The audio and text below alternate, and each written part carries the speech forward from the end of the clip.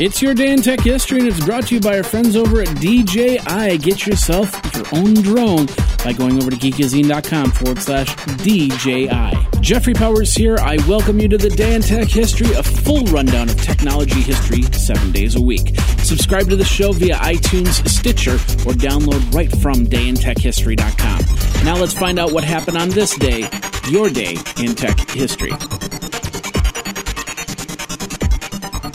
May 21st. We're going to start in 1952 today. IBM announces the IBM 701, which was also known as the Defense Calculator. It was a move intended to emphasize the company's commitment to innovation on the field of electronic computing. It was the first computer designed for scientific computations. 1956. Bikini Atoll is all but obliterated by the first airborne detonation of the hydrogen bomb. 1961. 1956. Bikini Atoll is all but obliterated by the first airborne detonation of a hydrogen bomb. 1961. U.S. President John Kennedy commits the country to landing a man on the moon and returning him safely to Earth before the decade was out. Of course, that began the Great Space Race. 1962, a British patent application entitled A Computer Arranged for the Automatic Solution of Linear Programming Problems is filed. The invention is concerned with efficient memory management for the simplex algorithm with only software. And of course, it's one of the earliest software patents. 1984, Atari announces the Atari 7800 video game system. It's offered superior graphics and gameplay for new enhanced games. It could handle all the existing Atari 2600 compatible games without an adapter. And the price of that was $149. Now, at the same time, Atari officially discontinued the Atari 5200 video game system. 1987, Atari Corporation announces a 2-for-1 stock split at the company's annual meeting in California. Jack Tramiel explains the stock would be payable on June 19th to those who hold stock as of June 2nd.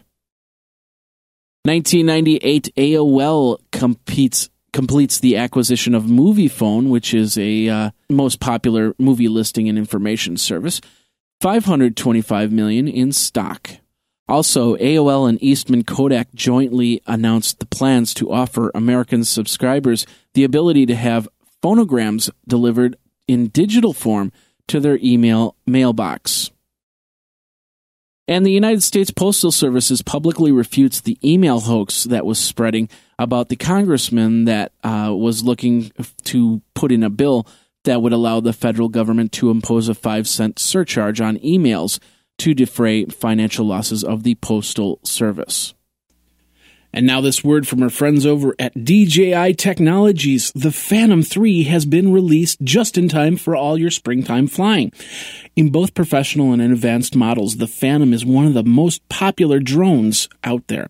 And it can make you feel like a kid again, just like when you got your first RC car years ago. With video up to 4K, you can have fun taking overhead shots, aerial footage in parks or by the lake, or you can just fly over your house to see how many of your kids' toys ended up on the roof, or if your roof even survived the winter.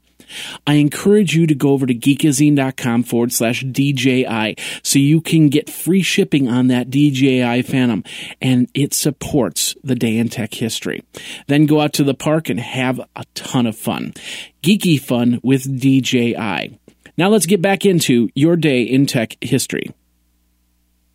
2001, a couple things from Apple, a couple things from Intel, and attrition.org. We're going to start there. Attrition.org, which is an information security website updated by an alt-volunteer staff, announced that it has ceased the process of tracking online vandalism because they could not keep up with the number of incidents. Apple released a few things here. First of all, they began shipping computers equipped with the new operating system, OS X.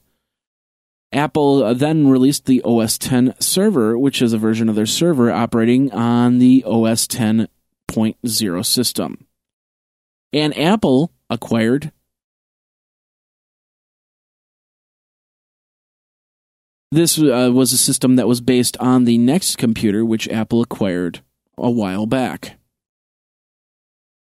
And Intel introduces the 600 and 800 megahertz mobile Celeron processors, the 600 megahertz mobile Pentium 3 processor, and the 750 megahertz mobile Pentium 3 processor, and the Xeon i860 processor designed to support dual Pentium 4 sets. They were available in 1.4, 1.5, and 1.7 gigahertz speeds, with level 2 caches, a system bus speed of 400 megahertz, and an SSE2 SIMD extension.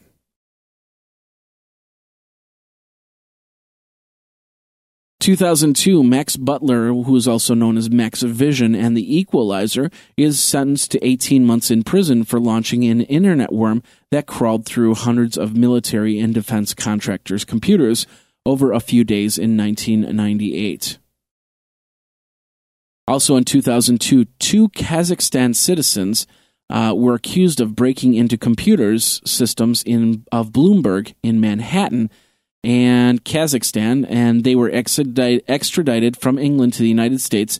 The two hackers allegedly sent numbers of emails to the founder, Michael Bloomberg, using the alias Alex, demanding that Bloomberg pay $200,000 in exchange for an explanation of how Alex was able to infiltrate Bloomberg's computer systems.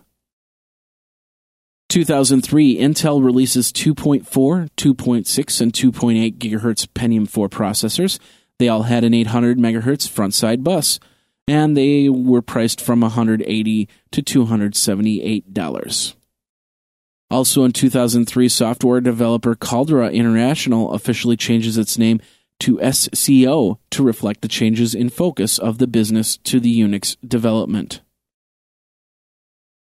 2004, the first release of the Mini-Slack operating system first becomes available to the public under a GPL license, version 0.1.